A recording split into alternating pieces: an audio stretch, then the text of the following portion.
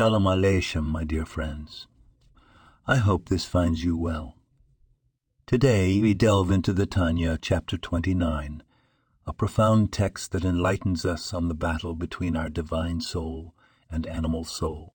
Our divine soul, as we've learned, is a spark of the divine, always seeking to connect with its source, while our animal soul is driven by self-centered aspirations. The Tanya compares this struggle to two combatants wrestling to determine who will dictate the person's thoughts, speech, and actions. How do we navigate this struggle in our everyday lives? The Tanya provides a beautiful insight. It says, when the divine soul prevails, the animal soul is subjugated.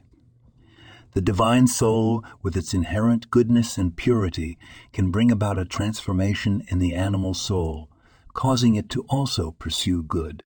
Imagine if we applied this thought to our daily interactions. How different would our choices be if we let our divine soul lead? If we let our higher desires guide our actions, our lives would be filled with more meaning, more kindness, and more truth. In closing, it is not about suppressing our animal soul, but about harnessing it, steering it towards goodness and holiness. The struggle is real, my friends, but so is the victory. In the words of our sages, who is strong? He who conquers his evil inclination. Let's cultivate that strength. Let's let our divine soul shine. This podcast was produced and sponsored by Daniel Oranoff.